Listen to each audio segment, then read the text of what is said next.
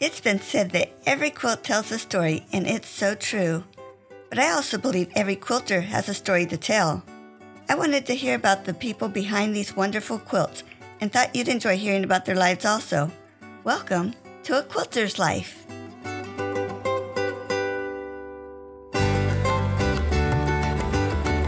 After some serious soul-searching and decision-chasing, Quilt to End ALZ founder and CEO Ashli Montgomery knew it was time to merge her two great pastimes, quilting beautiful fabrics and advocating, educating, and charging forward to eradicate Alzheimer's disease. In December of 2018, Ashli shared this vision with some very smart, incredibly savvy women whom she is blessed to call family. And on January 21st, 2019, Quilt to End ALZ transitions from dream to reality. I'm so happy to get to share with Ashli Montgomery today. Welcome, Ashli. Thank you so much, Paula. I am absolutely honored to be here today and excited to share my story. Let's start with your background. Where were you born and raised? I was born and raised in Texas, mostly north central Texas. We lived in the Dallas-Fort Worth area and a small town, which isn't very small anymore, called Rockwall. That's just east of the Metroplex. And then when I was 4, my parents went through a divorce, and my mom and I ended up living in Stephenville, which is a small town about halfway between Fort Worth and Abilene. And that's where I went to school and graduated from high school, ended up meeting my husband there, and graduated from college there even. Wow. Do you have a special childhood memory? It kind of is my whole childhood. And I say that because all of my mom's family lived there in Stephenville. And so I grew up with my grandmother and my aunts, my uncles. I had family all the time. Every weekend we were getting together for someone's birthday, or we were going to the lake, or we were going to ball games. We were celebrating a holiday. I grew up surrounded by my family, and they're very important to me, and we're still very close-knit, very tight. Cool. Do you still live there, or did you move away? I do not live there any longer. I met my husband in April of 1995. Actually, I had gone down to Austin to the University of Texas to go to college, and my husband went to college and played football in my hometown. And my sophomore year at UT, I got really, really sick with mono, and I had to take a medical withdrawal. My parents had to come get me, and I was very, very ill. And while I was home recuperating that spring semester, I met my husband, and I never went back to Austin. We got married 8 months to the day from when we met. We met April 21st. We got married December 21st, 1995, and married into the coaching life. So we have moved around quite a bit, and now we are in Tulsa, Oklahoma. He's the head coach for the University of Tulsa Golden Hurricane football team. We've been here for 6 years now. We just finished our 6th season. So being here in Oklahoma is my first time outside of Texas, but it's very similar. A lot of amazing people, very friendly community, and we've really enjoyed being here. Neat. How about employment along the way? Well, I went to college to be a math teacher. My dad had a gift for numbers, and he passed that along. Math was easy for me, and I didn't know what I wanted to do. So I thought I'll get a math degree and see where that leads me, which really and truly a math degree leads you to research, actuary studies, or teaching. And so I went the teaching route, but I never really got my career up and running. I got married halfway through college. I was a semester behind because I'd gotten really sick that one semester. And so I graduated in December, and I taught as a full-time sub in the spring of 1998. And then we had our first child in June of 1998. And I thought I was going to stay home with him for 1 year. And then one of my mentor teachers was going to retire from the high school where my husband was coaching and where I had gone to school. So this teacher, he had been really important in my life. And that October, so my son is 4 or 5 months old. My husband's coaching at the high school, and Mr. Miller passed away very, very suddenly of a heart attack over the weekend. And it was just a shock. We're in a small town, small community, very connected. And the school called and said, Ashli, if you will come and cover Mr. Miller's classes for 2 weeks, we will help you find somebody to take care of your son. And we just need help. Everyone is just reeling from this loss. And so this is how things can work in a small town. The school paid for my mom to be able to take 2 weeks of vacation from her job so that she could keep my baby so that I could go help all of these students get through this tremendous loss that they were feeling. So after those 2 weeks of teaching at the high school, it was just a hard assignment. It was difficult because it was such a quick transition. I'd been home with our son, Cannon, and I really felt like that's where I was supposed to be at that particular point. And then I was walking away all day long, and I was going to the school where everyone was just so upset and struggling with this loss. And then I would go home and I would cry every evening. And so after those 2 weeks, the high school was able to find someone to take over his classes.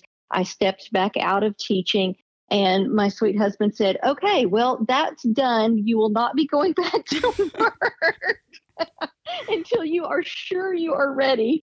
So I stayed home for, I stayed home for 11 years.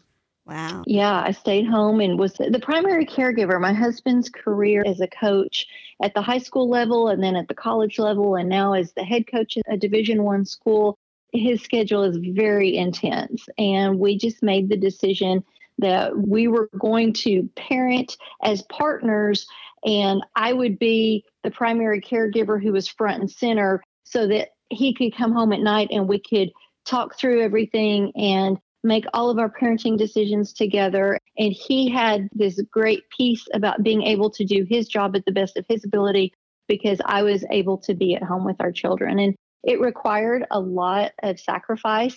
We didn't do the big vacations and we didn't drive the fancy cars, and we would have lots of our friends invite us to go do things with their families, and we weren't able to do them, but it was worth it to us. And so I did not go back to teaching until both of our kids were in school. We had just made another move for Philip's job, and I looked up and realized I was at home by myself all day while everyone else went to their schools.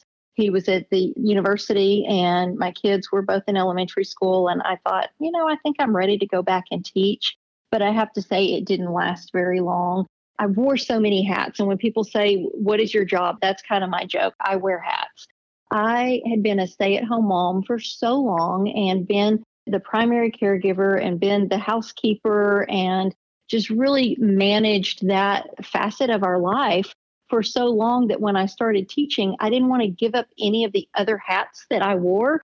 I just tried to put full-time teaching on top as another hat, and you just can't do that. There aren't enough hours in the day. So after a few years of teaching, my husband again said, Ashli, you're just really overworking yourself. You're not going to be able to keep this pace up. And so when you look at all the things that you're doing in the community and with the football team and with the kids and all of these things, what are you willing to set to the side? And the only hat I was willing to remove was teaching.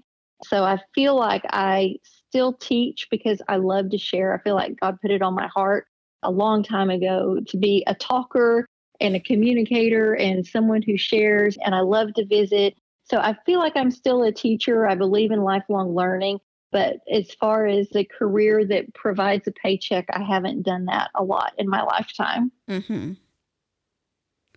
I wanted to jump back to your name. When I saw your name come through, I was thinking, how do I pronounce that? And then I listened to your video and was like, oh, it's that simple. So share with me about your name.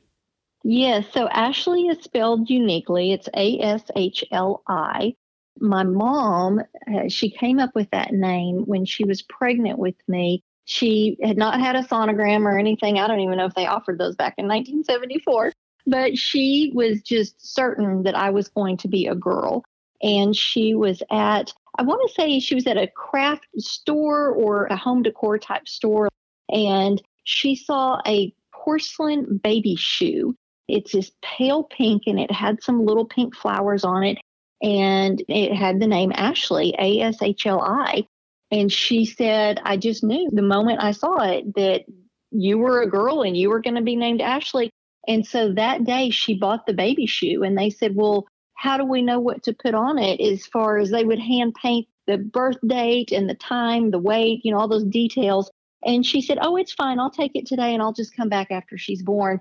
And she did just that. And I still have the baby shoe and it's a collectible that I treasure.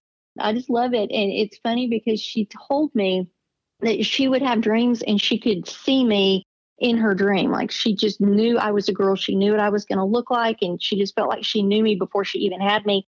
And then when I was pregnant with my daughter, I had those same types of dreams.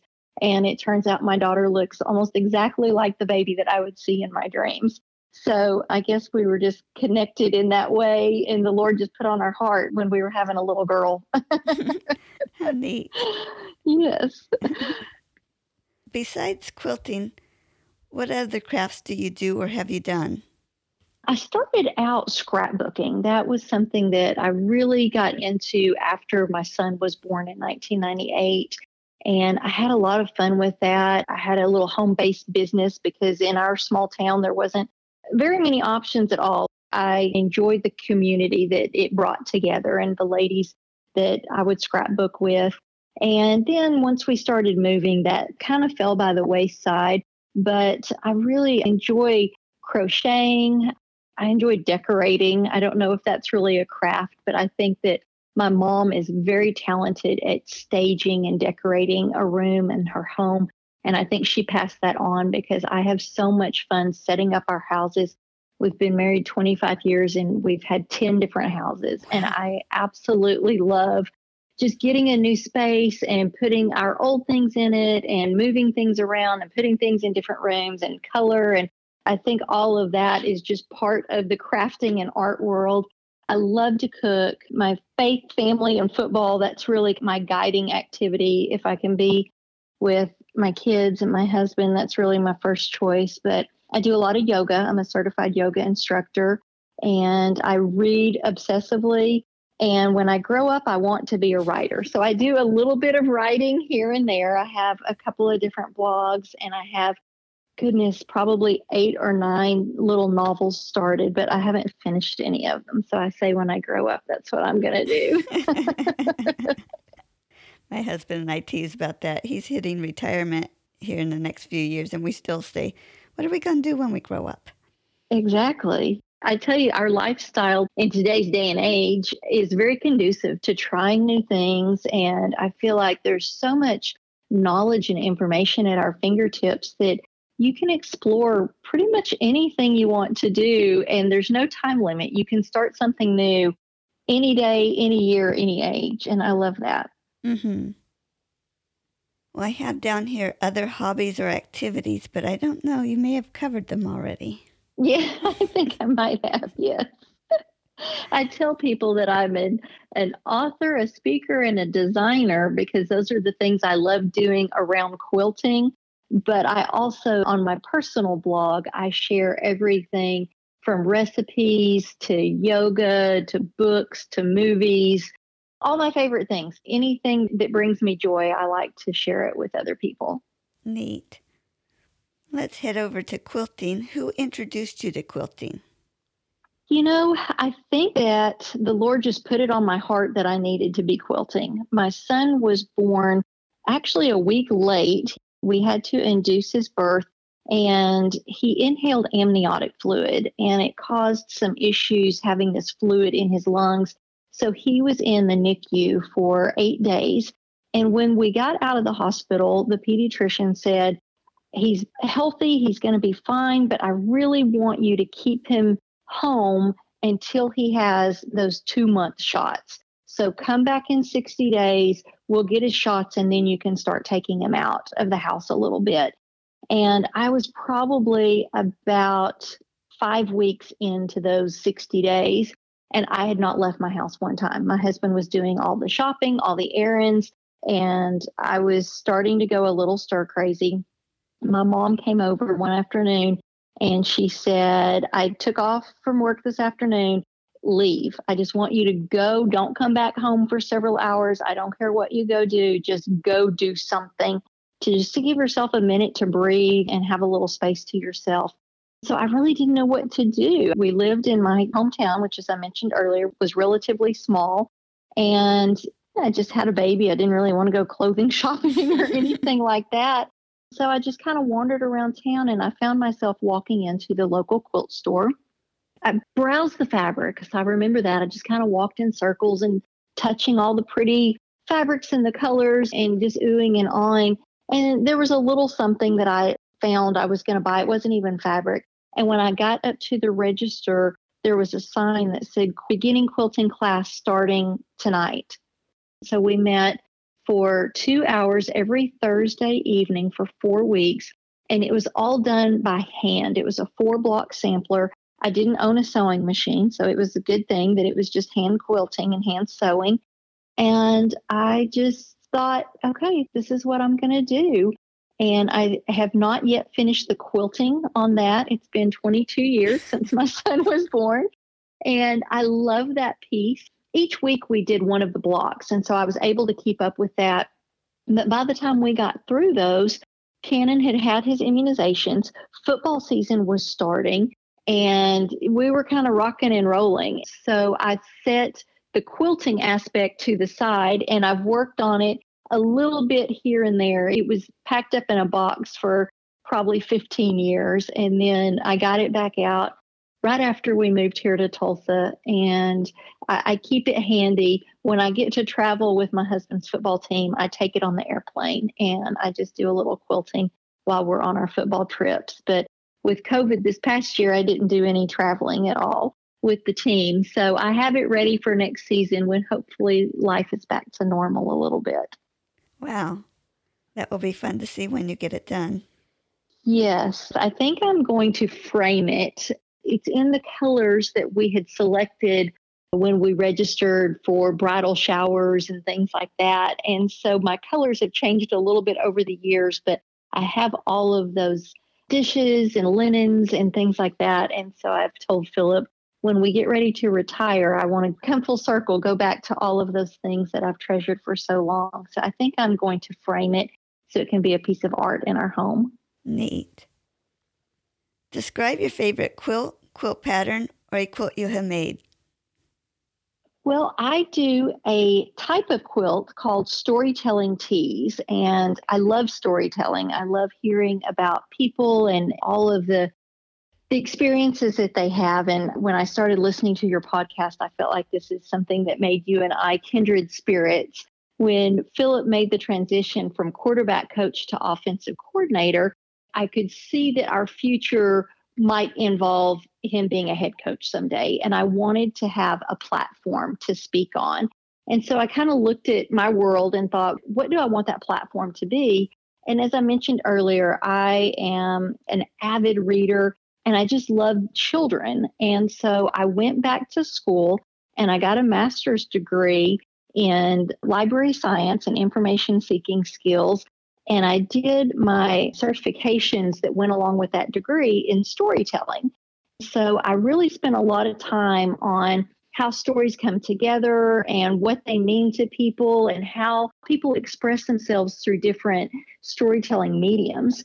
And then as our football family continued to grow and Philip did become a head coach, I started making what I call storytelling tees as baby gifts whenever families on our football staff would get pregnant and have a baby shower or have a new baby in our football family. And I would take T-shirt panels from our school, from the university here, and I would incorporate them with traditional quilt blocks. So my favorite quilt block is the log cabin. I love that I can get so many different fabrics. Even if I use the same logs on every block, I've got 7 different fabrics in the quilt. But a lot of times I do scrappy. So I might have 40 or 50 different fabrics present in one quilt. And I just love that look. But I have so much fun incorporating the T-shirt panels as some of my blocks. I was telling Philip one time about just how much fun. He said, "You're really making a lot of these t-shirt quilts." And I said, "I just really love them, especially as these gifts, because I feel like this is part of this baby's story. This is where mom and dad were when the baby was born. And this is what our family did. We were part of this whole college football thing that is out there in the world. And it's such a unique life that we lead. And our football family is so important." So I just started having a lot of fun creating these storytelling tees. And so that is definitely my favorite type of quilt. Neat. You just mentioned you like scrappy. Do you still have a favorite color palette? Well, yellow is my favorite of all colors. And my mom says that was even the case when I was a very little girl.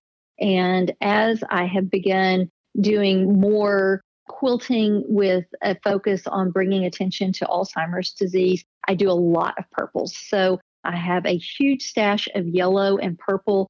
And as I mentioned with my baby quilts, I do a lot in our school colors, which are red, royal, and gold. So I do have very specific colors that I tend to quilt over and over and over. Now tell me about your favorite tool. Well, I am very blessed in that my family bought me a long arm machine. So I have to say that my favorite tool right now is being able to quilt on the long arm as soon as I finish a topper. And I have a large stack of toppers that need to be quilted. That was really something that caused me a lot of stress, that I was creating these beautiful toppers, but it was a struggle to get them all quilted. And so I really, really am grateful and just so appreciative to have this long arm machine. Nice. Do you have a favorite part of the quilting process? This is a tough question, and I listen to your podcast often, and so I knew it was going to be coming, and I've been giving it a lot of thought. And I think the fabric pull is my favorite part. I love fabric. I have way too much of it, and I think that it's so fun for me to create the concept of a project, and that's why I have so many UFOs, because I see something and I think, oh, wow, that would be beautiful with this fabric, or that would make a great quilt for this person or this event or fundraising activity, whatever it is. So I pull all the pieces together and I have so much fun pulling the fabric. And then something else catches my eye and I'm like, oh, I've got to go through that same process again. And I really enjoyed the fabric pull a lot. I'm laughing a lot because just yesterday I had fabric all over the floor. My husband and I were trying to figure out what's going to go in here.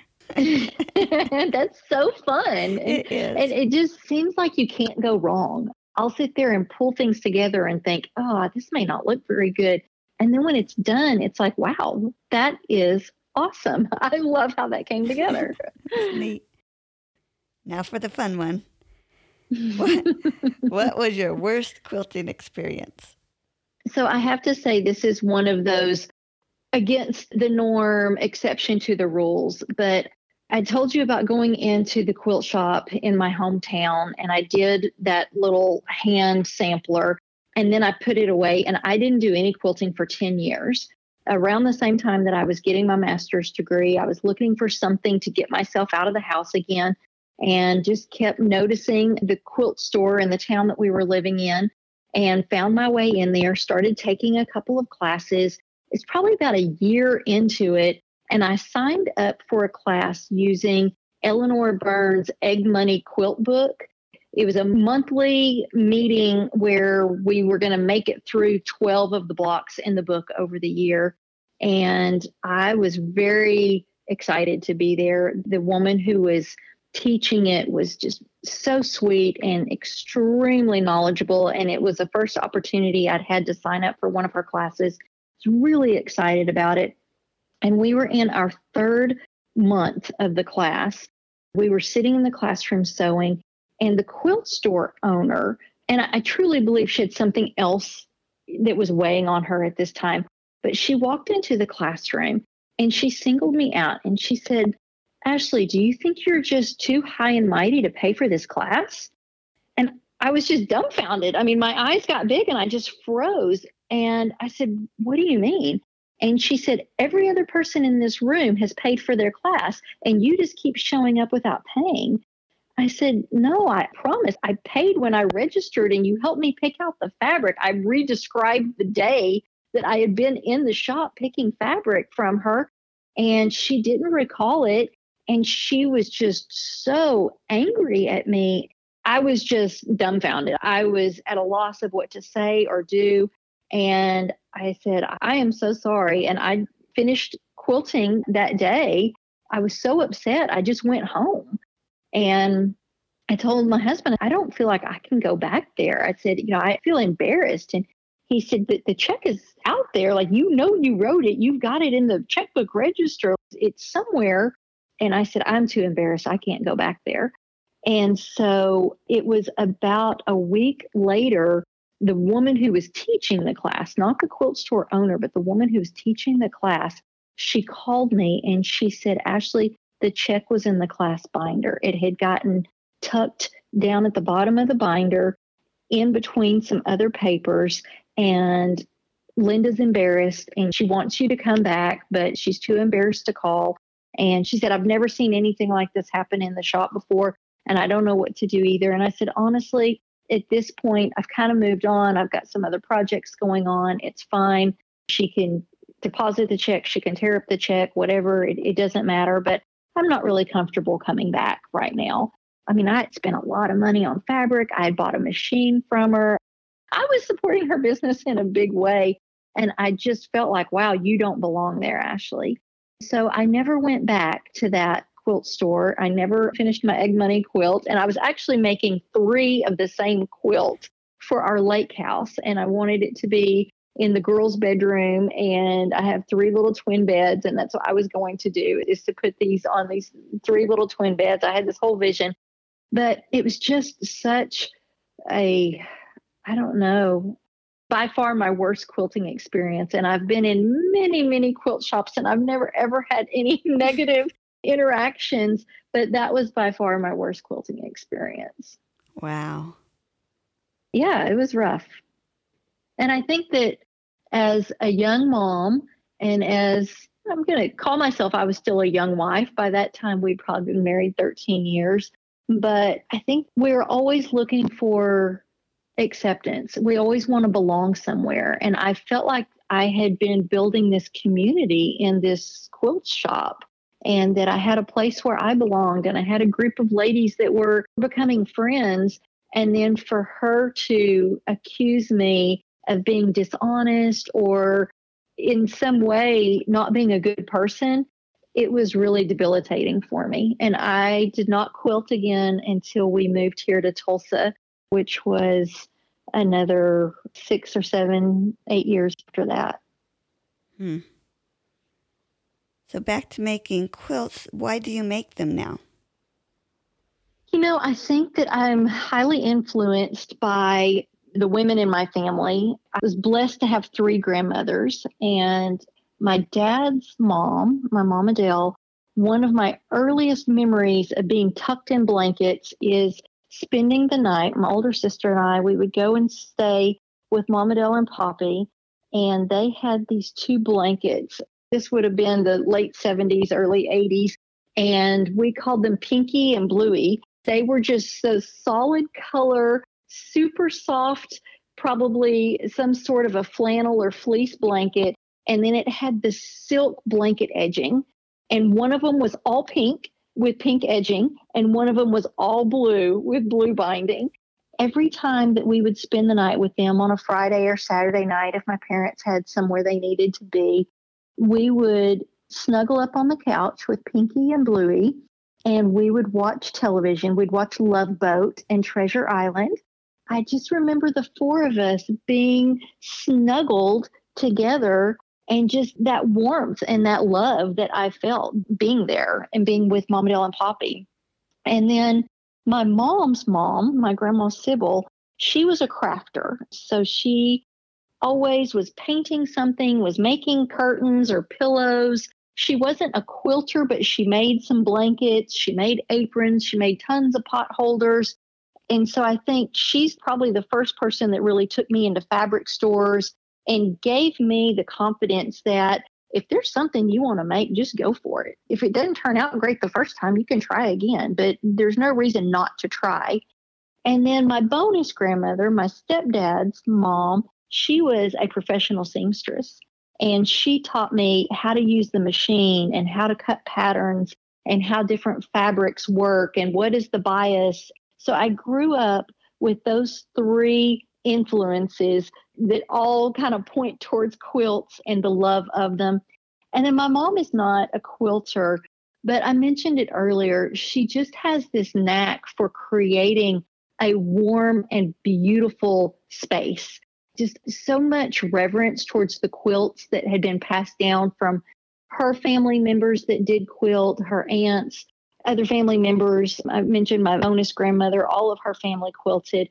Just seeing how much love and respect my mom had towards these things and how she would use them in our home and how she would create these spaces that included gorgeous fabrics.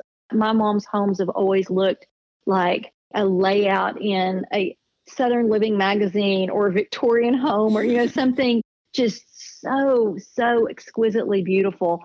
And just having this, I guess, this desire to create spaces like that and to be able to use my love of color and fabric and texture and then to make them myself brings in all that love that I felt from my grandparents and particularly the women in my family.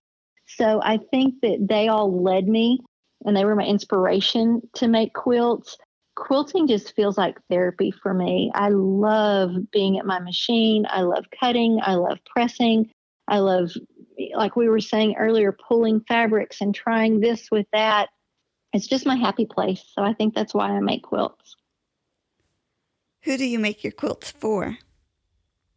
I make them for a lot of our close friends and our family members. Like I said, I make a lot of baby quilts. My husband's staff is fairly young, and so we have lots of weddings and lots of babies within our football family. And I make them for some of my family members, although now most of the women in my family are quilting. So I always feel a little silly making a quilt for someone who can make one for themselves. But mostly I would say as gifts for babies, weddings.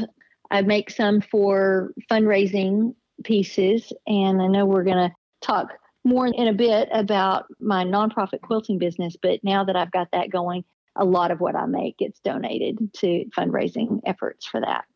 Good. Share a tip. The second class that I took, the first class in my hometown that was all the hand stitching. And then the second class that I took, the teacher, Gloria, precious woman. And I'm going to say when I met her 15 years ago, she had to have been 95, but she was brilliant, just the most brilliant quilter I can imagine. And she taught me in that beginner class how to sandwich my seams and to put a pin. So if you're sandwiching two seams together, to put the point of your pin 1/4 of an inch down on the seam that you're looking at, and then push the pin through that, hold that in place, and then put the pin through the stitching on the other seam, exactly 1/4 of an inch down, and then use that spot to push the two pieces of fabric together and then kind of, sandwich them and then use that pin and leave it in there because it shows you exactly your 1/4 inch point so that when your needle goes across it on the machine, you know exactly where the needle needs to hit. My points aren't always perfect. My seams don't always come together exactly perfect, but I have to say I'm usually very pleased, and I think it's the way that she taught me to sandwich those pins together. The class I took, the teacher taught that way also. That was the first quilt I made, and I gave it to my daughter. Her roommate said, "Wow, look at that, how those came together." And I'm like, yeah, isn't it great? Yes. And it came out so oh yeah, I did a wonderful job. But no, I was just amazed at how that work. So yeah, that's a great tip. I still take the time. I mean, I've been doing this for a lot of years now, and I still slow myself down and take the time to pin my seams together when I'm sandwiching like that. Let's move on to your nonprofit. Can you describe for me how you went from having quilting as a hobby to having the nonprofit? I can. So it was in December of 2018, and I was doing a daily block quilt along through MODA, the Countdown to Christmas. In my mind, I was thinking that I was going to finish this quilt using these Christmas blocks. I wanted it to somehow be in remembrance of my grandma Sybil, who had passed away with Alzheimer's disease. And I used a lot of fabrics that she had left over in her stash that my mom had given me, all of her sewing stuff when she passed away. And so the fabrics were so special because I remember her sewing with them. We have Christmas tree skirts and ornaments and all kinds of things made out of these fabrics that she had used. And so I was posting each day this block and just saying, I'm doing this to honor my grandmother who died with Alzheimer's. And I noticed that people started commenting and saying, oh, I have an Alzheimer's story. So and so in my family has it, or a dear neighbor, or a coworker, or someone from church. And I just realized over the course of that month that it was really opening the door to conversation. So I wanted to participate in an event that the Alzheimer's Association holds each year called The Longest Day. And it's done in June around the summer solstice, which is the longest day of the year and the day that we have the most light. And so it's an opportunity to shed the most light on the disease and how we can end it. I needed to register for it that December before the end of the year so I could get the free t-shirt, right? And so I thought, all right, I'll just go on and register. And I know I'm going to do something quilting wise because so many people are commenting on these blocks that I'm posting on Instagram each day. And I had to create a title for my event. And so I thought, well, we have a walk to end Alzheimer's disease. Why don't I just quilt to end ALZ? And so I named my event Quilt to End ALZ, and I registered it for The Longest Day and kind of put it out of my mind. And then about a week later, I was having a conversation with a friend of ours who is an estate attorney. She used to sit on the board of directors for the Oklahoma Alzheimer's Association, and she's a quilter. And so I was telling her, I've got this idea for the Longest Day event. I'm going to do something with quilting, and I had to name it. I called it Quilt to End ALZ. I'm excited about this. Like, I can't even sleep. I'm just thinking about what we can do for this event. And she said, well, does it have to just be one day? And I thought, well, no, I don't guess it does. I guess I can quilt year round and do it in honor of Alzheimer's and use it as a catalyst to start conversations. And she said, well, as your estate attorney, we need to set you up as a nonprofit because quilting is not inexpensive, as you well know. And if the bulk of what you're working on is going to be a donation, you're going to have some break from the expenses. Otherwise, you're never going to be able to make any traction on your fundraising efforts. And so in January 21st of 2019, on Grandma Sybil's birthday, we launched Quilt to End ALZ. It is a 501c3 nonprofit, and our mission is to connect quilters with the fight to end Alzheimer's disease. Oh, cool. What all does Quilt to End ALZ encompass? So one of the big things that we need in Alzheimer's advocacy is just open conversation.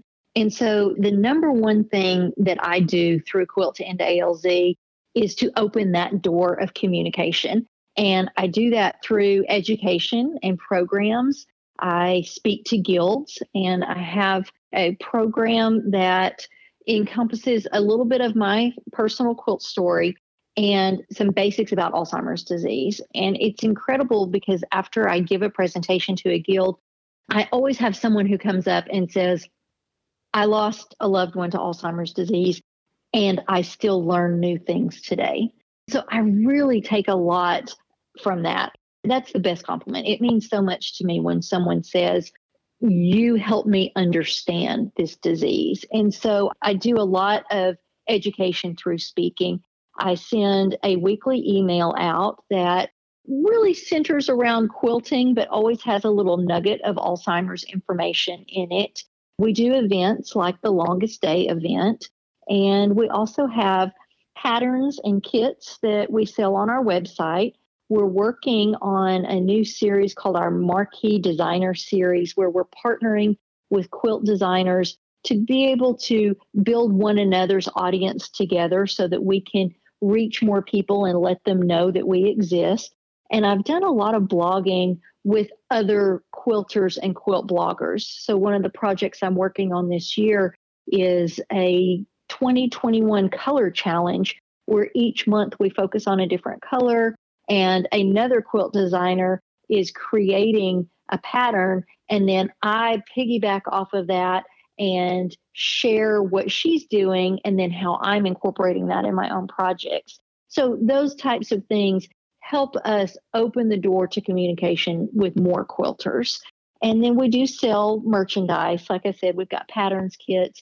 80% of everything that we sell goes directly to Alzheimer's care, support, research, advocacy, education, things like that.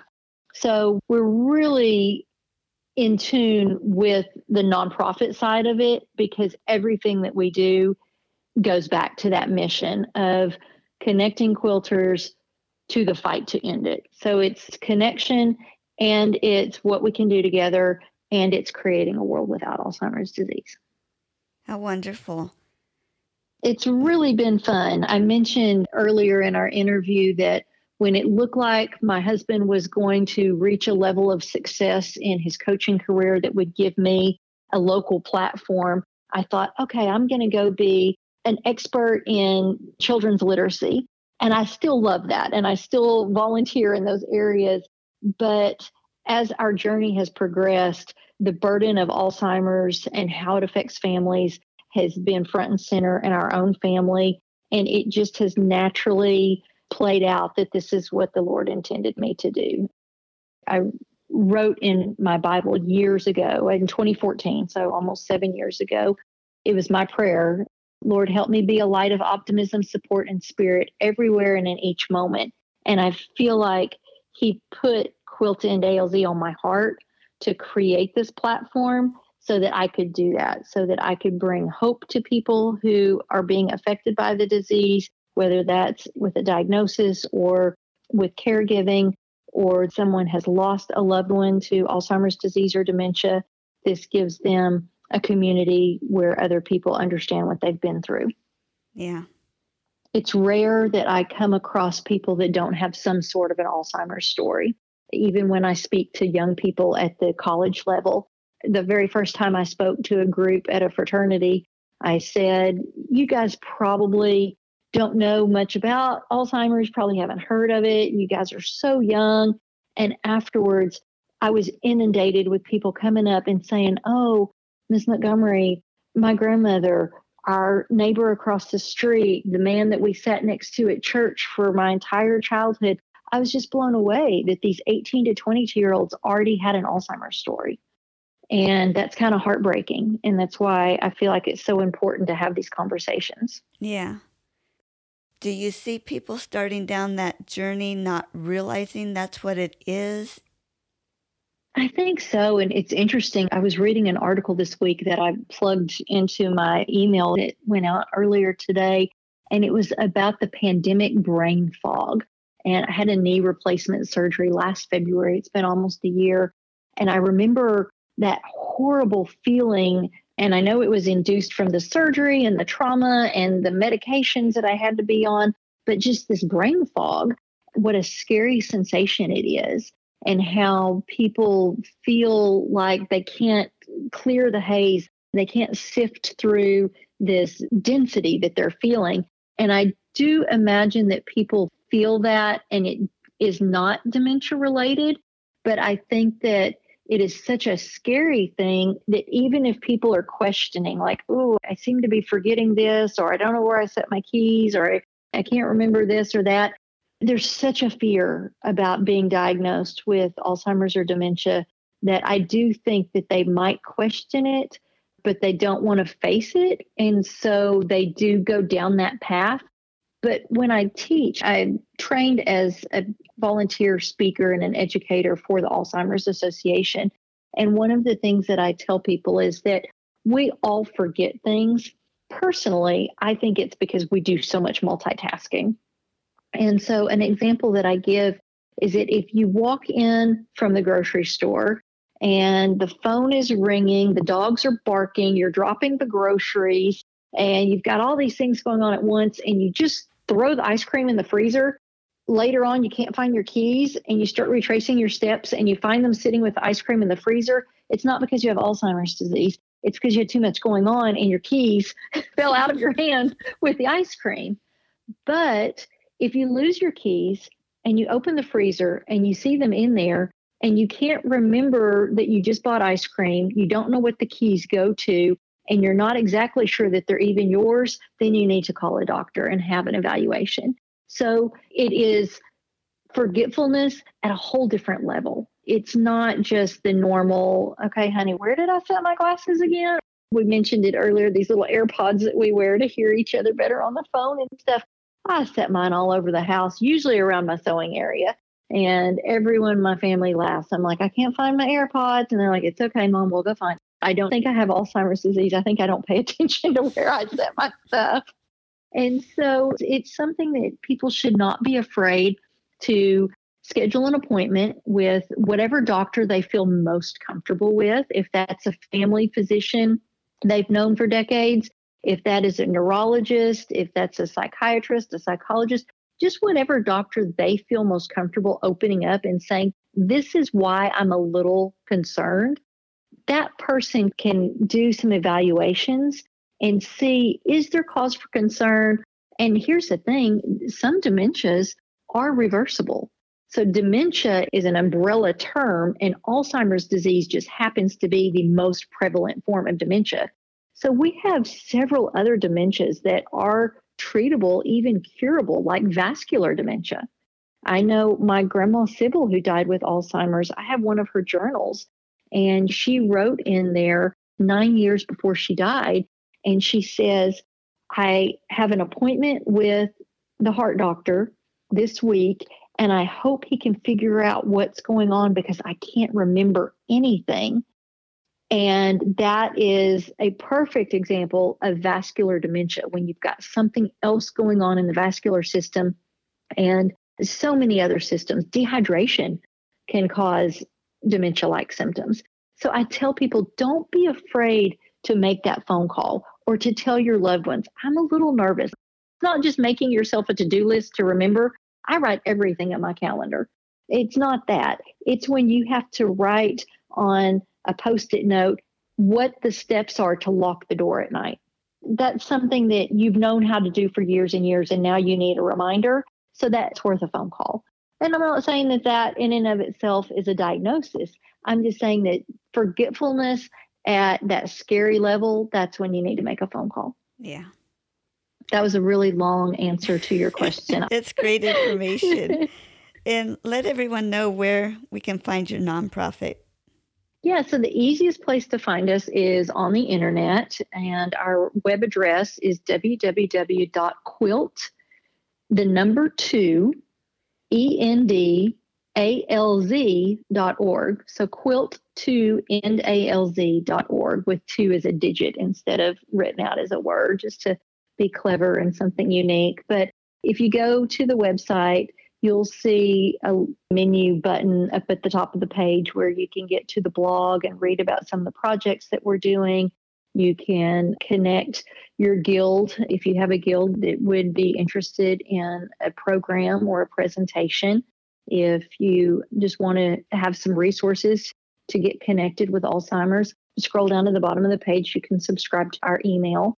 And I'm trying to be really, really consistent in 2021. I feel like our world needs more community, more touches, more contact. And so I've started sending an email out weekly just so that our Quilt and ALZ community feels that presence. And Even if they don't have time to read it, they say, oh, there's Ashli. She's still reaching out to me, and I'm part of this community. I think that's really important right now.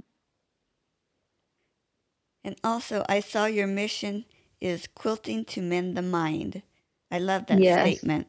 It encompasses so much, because I feel like if you feel stressed or frustrated, or you've just had a really bad week, if you sit down to your machine, or you sit down and cut a new project, or even just go to the quilt store or browse online and enjoy just looking at fabric, it's so therapeutic. It's peaceful, and it really does calm the mind. It's funny because I find so many different things of what I do. You asked earlier, what are my other hobbies? And so the definition of yoga is to calm the fluctuations of the mind. Cooking is going through repetitive steps that our mind can relax and enjoy that time.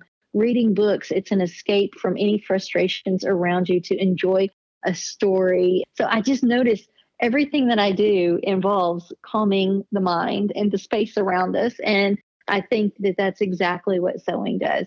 It mends the mind. I love it. Mm-hmm. Is there anything else you would like to share with me? I guess I have to say I was one of the slow people about getting to podcasts. And there are a couple of them that I listen to. I listen to yours very consistently. And there's one that has to do with coaching wives that I listen to very consistently. And I just think that you're so right that the stories that the quilts tell are wonderful. They're beautiful and they're important. But listening to the stories of the people behind that story, that is just so beneficial. And I feel like there's such a connection. And every single interview that I've heard on your podcast, there's something that the person says, and I say, oh, me too. I connect with that person. I have people in this world that know how I feel, and it helps us all make sure that we're not alone. And so I think what you're doing is really valuable. I really am honored to be here today. Well, thank you so much for being with me. I was looking forward to this information that you had to share with me and getting to know you a little better. So thanks again. Well, thank you. Like I mentioned earlier, my husband said, are you nervous about your interview today? And I said, oh, no, I feel like I already know Paula. So you are just doing a great thing. Thank you so much. Thank you, Ashli. Bye-bye. Bye.